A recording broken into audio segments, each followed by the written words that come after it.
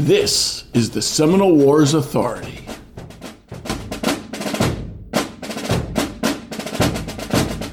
Hello and welcome. The annual Fort Cooper Days Battle Commemoration returns March 18th and 19th at Fort Cooper State Park in Inverness.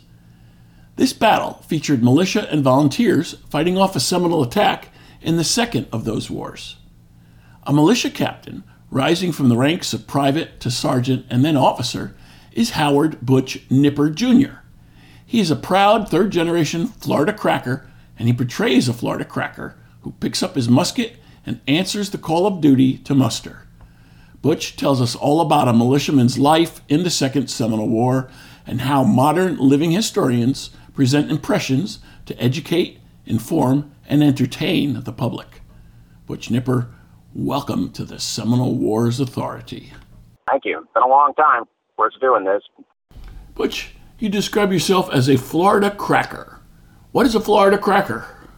Well, a lot of people use it as a disgraceful term because disgraceful term is for a white person, white as a cracker. They really don't know what it really means. But to me, it was a Florida cracker, which is a totally different meaning whatsoever. Pretty much got their names from the whips. People would be sitting in town, and they'd hear off in the distance whips a cracking. They'd be driving their cattle or their mules in with it. They'd be using ox carts, whatever, to come in town to trade their goods. And by the way, the whip wasn't used to beat the animal. The whip was used to pop over the top of the animal and scare it to get it moving or get its attention to move.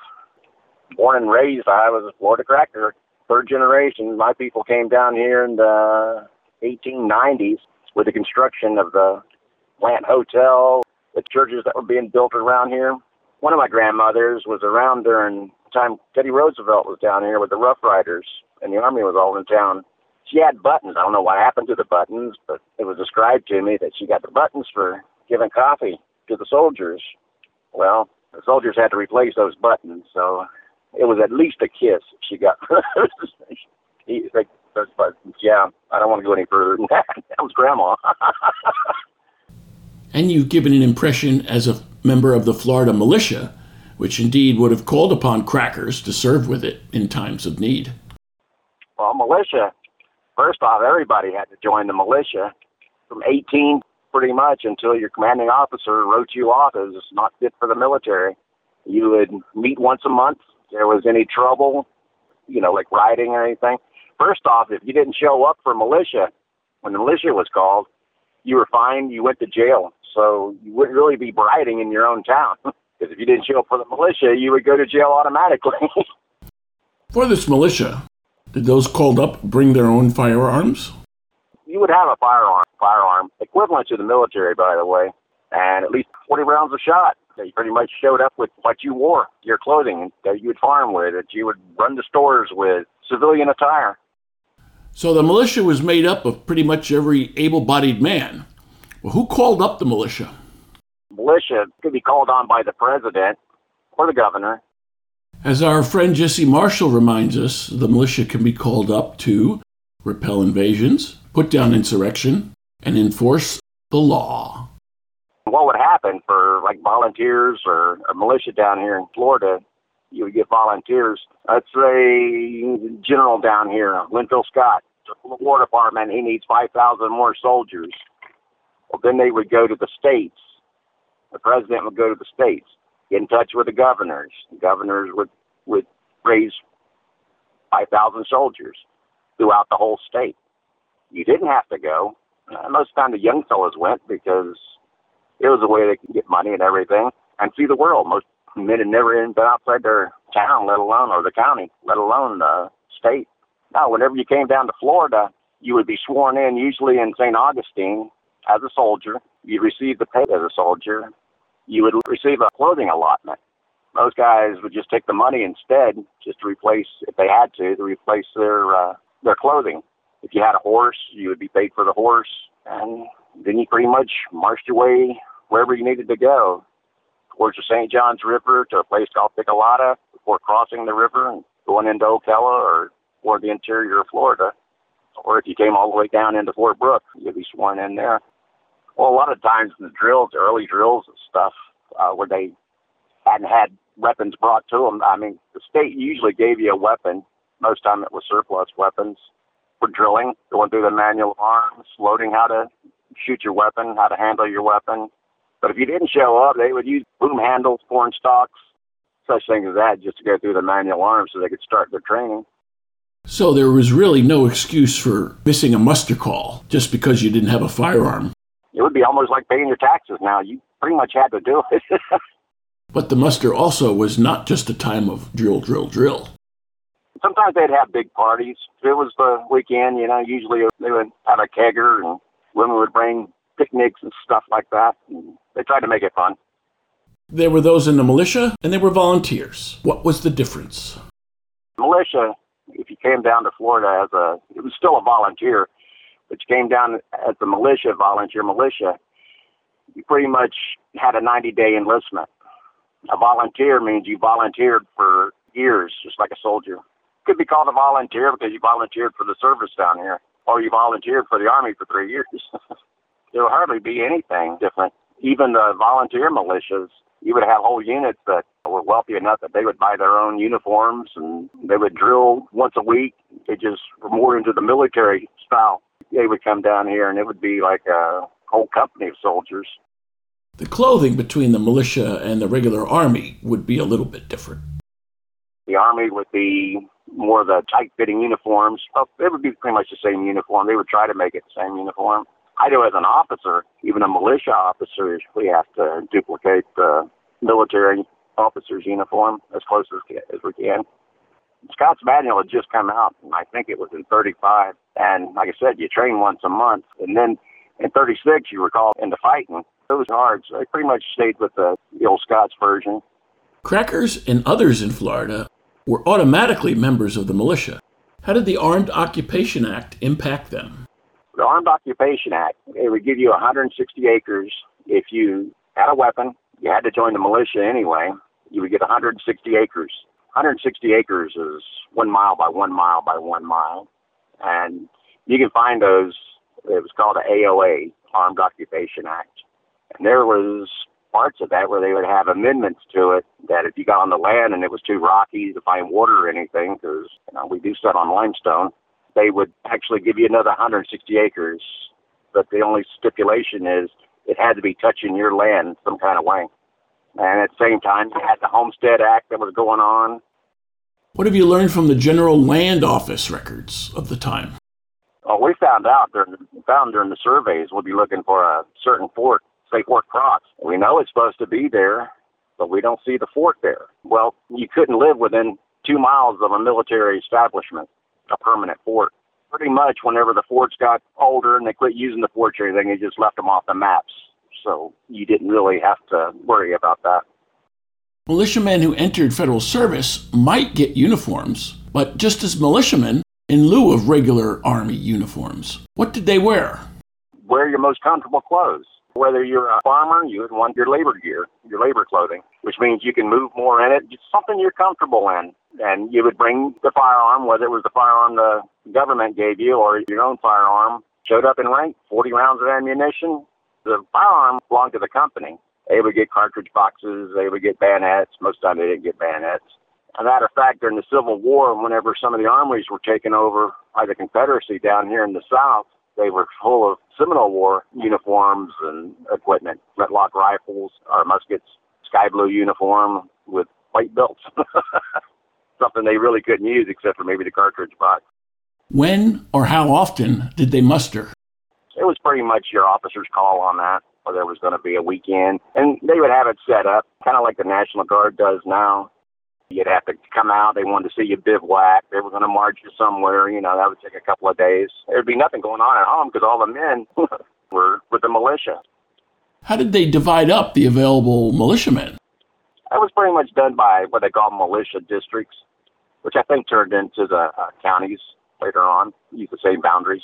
But then you'd have junior officers that would be different places, let's say Tampa and Brandon, or by the airport in Tampa and Brandon, like 20 miles difference there. So the word would get out by the officers, and then the officers would recruit their men, pass it on down to their sergeants, their corporals.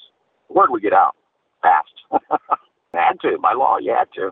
Problem is, you don't get that better work done if you're in jail. They would pretty much show up. Some guys liked it. Some guys, younger guys, probably did love it. The older guys, I don't know if I like this marching around. Butch, we've talked about you being a cracker and how you portray militiamen. How did you get started? Back in the 70s, I was stationed in Kansas City, Missouri. I started doing Civil War reenacting out there. We did the big battle we did. We did some dog and pony shows. Everybody knows what that is.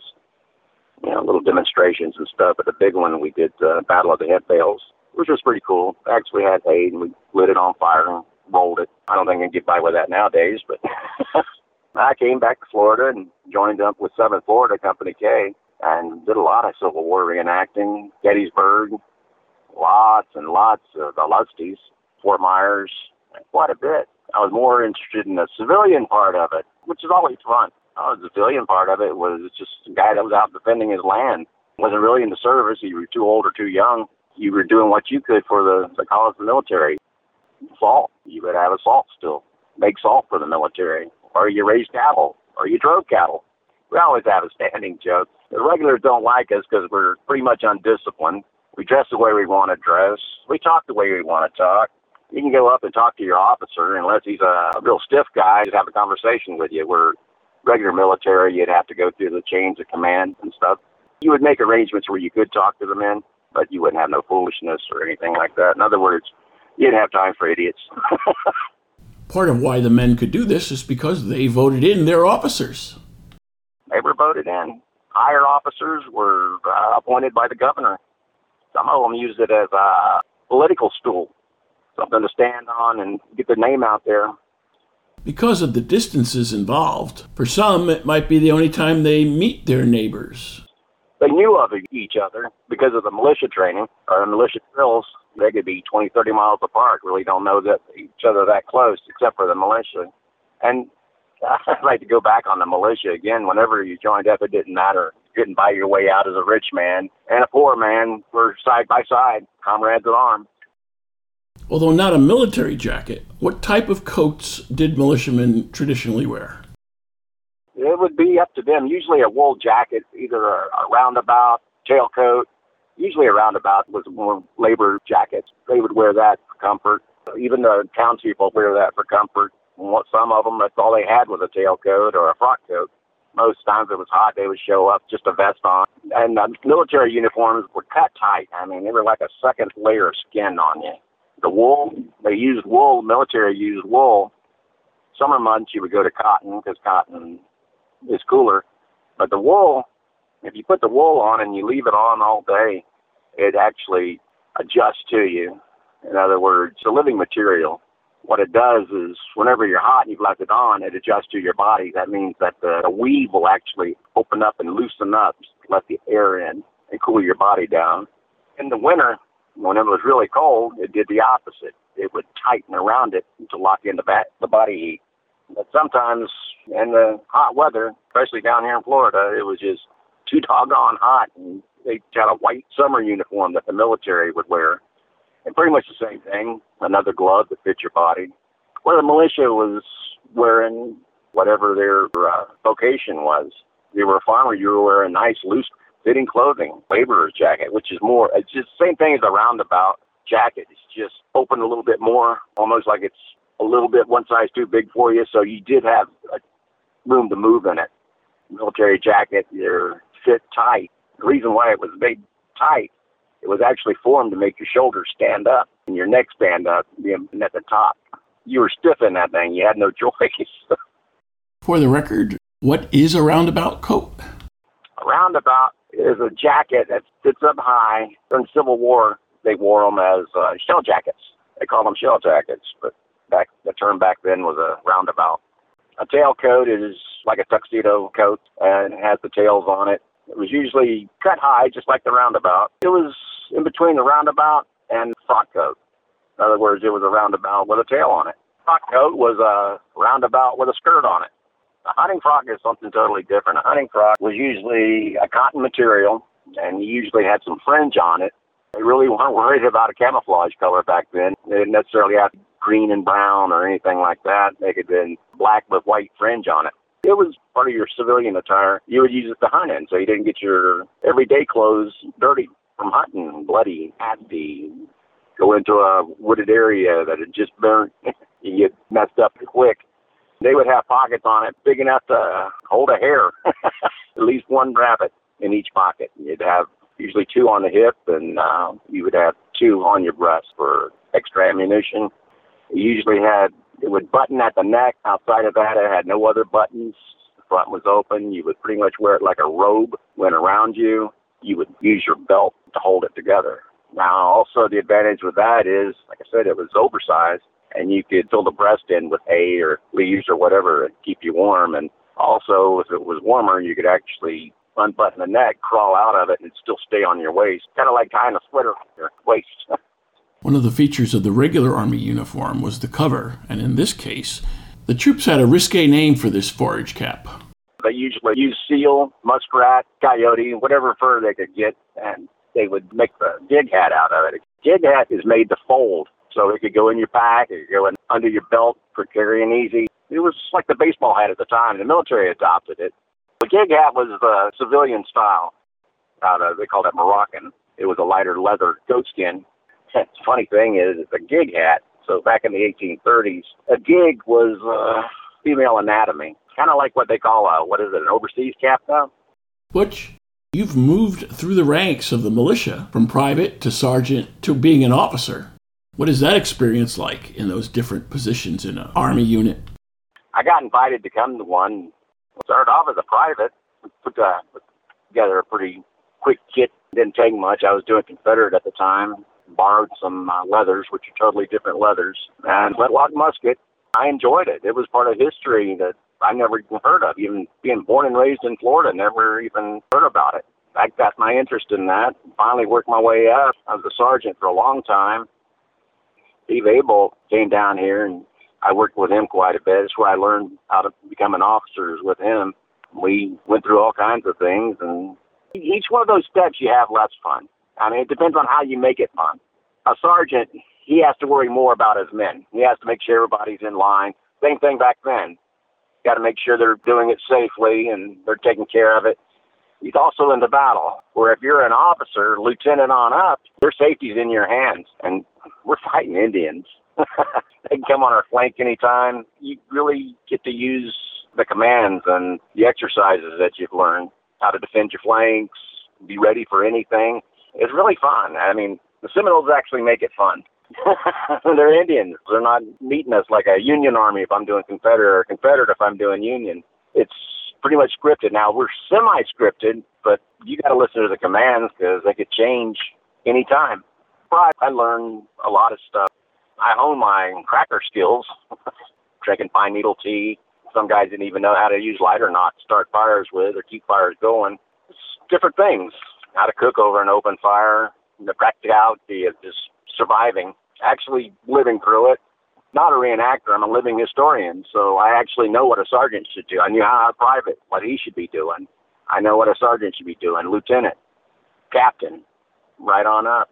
We have done some book learning. We've done the Scott's manuals. We had to refer back to I think it was the 25 method drill.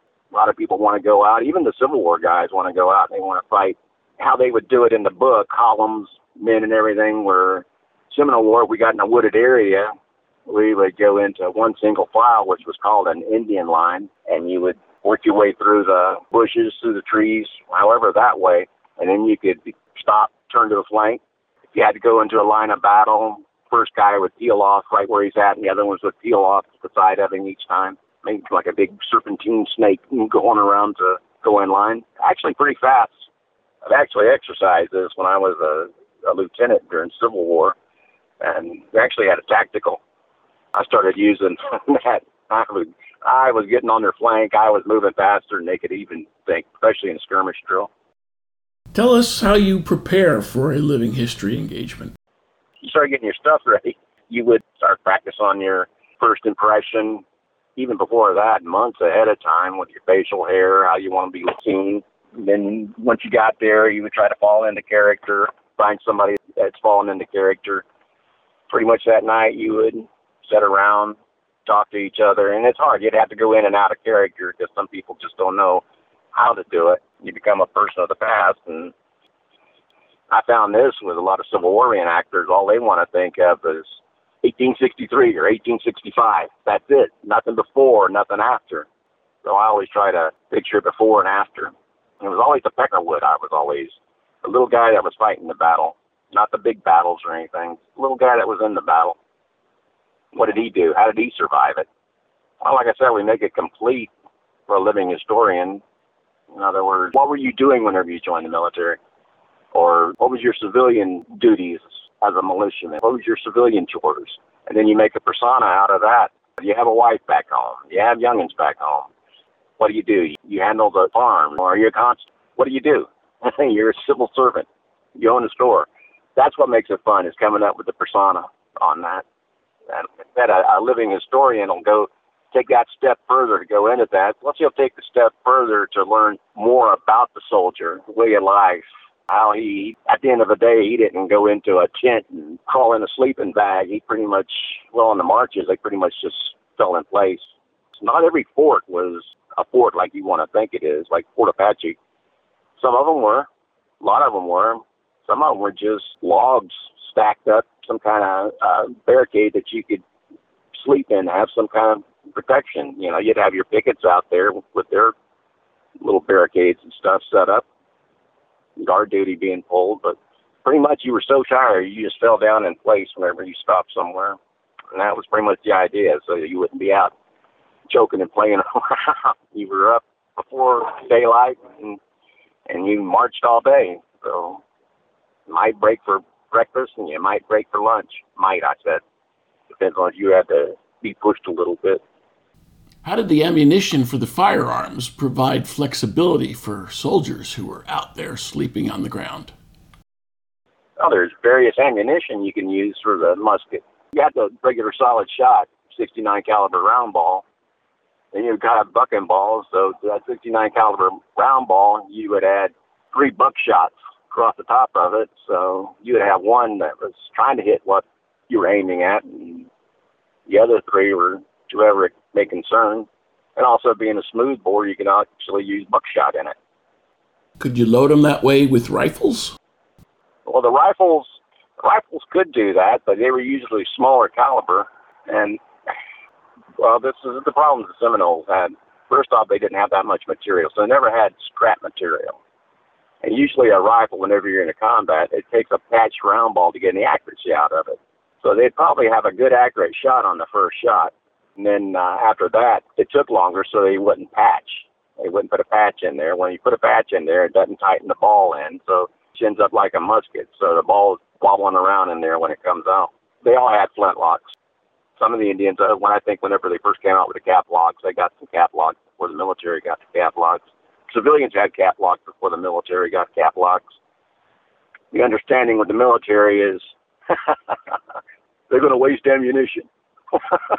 The Seminoles had rifles, and they used those rifles to harass the soldiers while they were marching without giving away their own locations. A lot of it was compared to Vietnam, where you know there's an enemy out there because he's shooting at you. If you've seen them, you usually got a glimpse of them. And sometimes they just get up and walk away, out of range or whatever, where you really couldn't get them. If you ran after them, you'd never find them because they knew the land, and you were being harassed the whole time. So a small body of Seminoles could harass a whole army pretty much. Well, you're on a march. Usually it's a 30-mile march between forts. So it would hinder you during your march because all of a sudden you're being slowed up, one. So that means you'd get later at whatever post you're going to stay at that night. A nagging harassment, usually the whole time. The Seminoles never really declared war. It was just groups within the Seminoles that went out and fought. Somebody didn't like the way something was going. To hell with it. I'm tired of this. Who's with me? They would go. Now, if war was declared, usually the women would have a lot to do with that. Now, the women owned everything. They were the givers of life. They had the final say-so if they actually went into war. You didn't have to. Nobody thought of you any other way, even whenever some rebel rouser got together, wanted to fight. Nobody thought anything about you not going in. The Indians are slick, I know that. They try to be slick today, at the reenactments and stuff. And they are. I'll give them credit for that, but not as slick as they were back in the day. And some of that is probably because it's just joking around now. But whenever we do reenactments, whenever we're being harassed, the main thing, we try to do battles. We don't do the full battle. We do a part of the battle, like the right wing, the center, the left wing, just a small version of the battle, of what's going on in the battle. How has the spectacle changed over the years that you've been participating in them? I was told, like, some of the first aides, this is funny, some of the first aides, they didn't have the gig hat. They couldn't get the gig hat. Nobody knew how to make a gig hat. And they would use visors, leather visors with paper bags that they would paint black. So that was some of the early times during it. This is funny. Some of the early illusties, I heard guys talking that they would actually give you a firearm, and they were usually little Springfield trapdoors. Then you could buy it for like $150 or something after the battle. It's gotten more and more expensive because every time something new is happening, everybody wants it, and then the prices get jacked up on the stuff. Like, I remember nobody had jean cloth. We were pretty much wearing butternut or gray, just regular wool, which is okay. But then jean cloth came out, and we were something else. So we went to Gettysburg in butternut uniforms. I think there's a picture of Gettysburg. We're wearing the butternut uniforms. And it's funny. One of the guys is, well, you can see me back there as a sergeant. The other guy looking at the camera is Jack Coleman. The other guy in front of him is Matt. That would be Matt Milnes, a fixture at Living History Representations.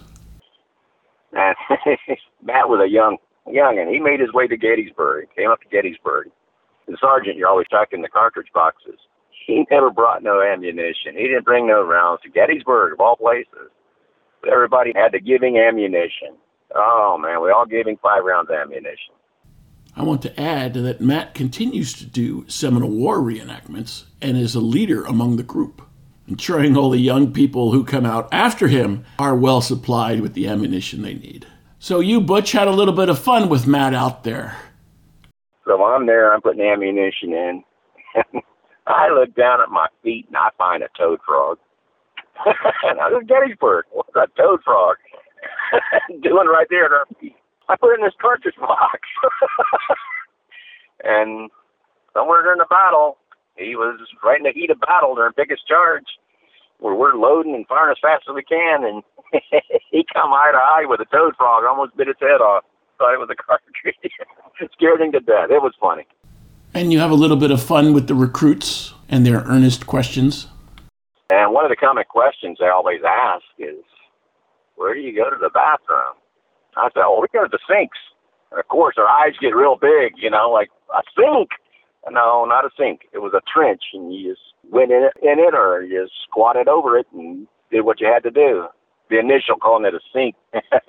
Kids are thinking something else, or bathroom sink or whatever. As an officer, you have a certain responsibility and a certain example that you must set. Tell us about that. As an officer, I hope you notice what I do. You eat, you drink, then I go. And that's the way an officer should be. He shouldn't be the first in line. He shouldn't be a hog. You think more of your men than you yourself. So I try to do that. I do that impression. Come out, let's have some fun. And you can also make sure that they're properly outfitted. Even the guys that do Civil War, we can work around it. We can even use your musket. We can work around that. We can put you on a far flank where you're not right in front of the crowd. And if you got a flintlock, you usually go in front of the crowd. So you just want to come and just be a soldier for the weekend and learn some of it. Come on out. We're going to have fun. We'll make it have fun. You're teaching somebody. You see these people in wonder because they've never heard of this stuff. They've never seen this stuff. I've had people ask me, well, are you Yankee or Confederate? And I go, I don't know. No, not at this time period. We were all Federal. Right? We've had guilds show up, and we have to really tell them, that's not 1830s normal. 1830s normal is your trousers, and the French fly was in. So you can still wear your Civil War trousers if you want.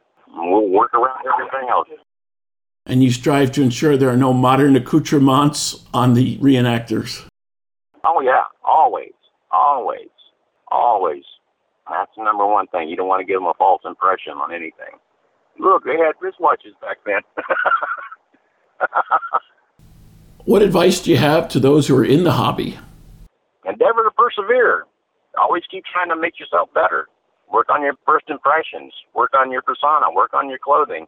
We make everything. If I can't help you making it, Archie can make it. We make our own shoes. We make, which I need to go back on the shoes here. Shoes were round-toed. They were round-toed during Napoleon's days. I think it even goes further than that. So the round-toed shoe was in. It was just the last had to be imported, and the last that they made the shoes in America were square, so you got square-toed shoes. Now, I don't mean that they can make round-toed, which they did. They had more lap to make the square-toed shoe than they did the round-toed shoe. And then sooner or later, it got pushed back. Around the Civil War, it got pushed back to there was becoming more and more shoes being made with round-toe. So if you had a square pair of shoes, guess what you were called? A square. A square. And what do we consider a square? Somebody wears older clothes, you know. A young gent now would be nice to, especially militia, you're doing civilian. A lot of us have civilian attire. There's a lot of civilian stuff you can use. Like I said, a round-toed shoe. We can convert clothing. We can convert jackets. We can make our own. I've even made shoes before, which, you know, they were squares, but they didn't come out half bad. I think somebody's still wearing them. How might one of these recruits prepare for coming up to drill? Scott's manual wouldn't hurt. Just keep your ears open. Listen how the guys are talking. Listen what they're saying. Learn from that. They're more than happy to teach you when somebody's there and when somebody isn't there. Civilians I'm talking about. Don't worry about a musket right off the bat. Get the other stuff. Show us that you're interested. How do I make my pants? Well, the pants are simple. They're like scrub pants. They actually did have a pair of trousers that were called a two-piece, which was just like a scrub, except that, of course, they were drop front. And with no side seams. It was just the crotch seam down the inside of the leg. Roundabout, it's pretty easy to make. Patterns for that all over the place. We got a pattern. A friend of mine, Archie, actually has the period formula in taking your size and making your clothing. I've used a lot of his patterns. Young people have to actually keep it going. I had my grandson in it as a bugler. Last year, he finally got to carry a weapon, and we went through the bugle calls and everything, and oh my God, nothing like Civil War, nothing like anything you ever heard. What are some events that you recommend? Date's always good. Ocklawaha's a good one. The one we do mostly, and our big event is Fort Cooper up in Inverness, and that's coming up weekend of the 18th. Butch, our listeners won't forgive me if I don't ask about your hat. Tell us about that hat. What would you call that? A chapeau. It was like an admiral's hat, but it was turned sideways, almost like a tombstone on your head, and decorated with feathers and insignias and all kinds of stuff. They were flamboyant to make the officer more flamboyant. It's an eye catcher. As we close, what would you like to add, Butch? I'd like to thank you and thank a lot of my friends, Jesse Marshall, Matt Vines, Jack Coleman. Oh, man, let's just keep going on and keep growing. Butch Nipper, thanks for joining us for the Seminole Wars Authority. Thank you for having me. All righty, friend. You take care. This podcast is copyright 2023. The Seminole Wars Foundation. All rights reserved. Find us on the web at seminolewars.podbean.com or seminolewars.us. Front and back bumper music courtesy of the U.S. Navy Band.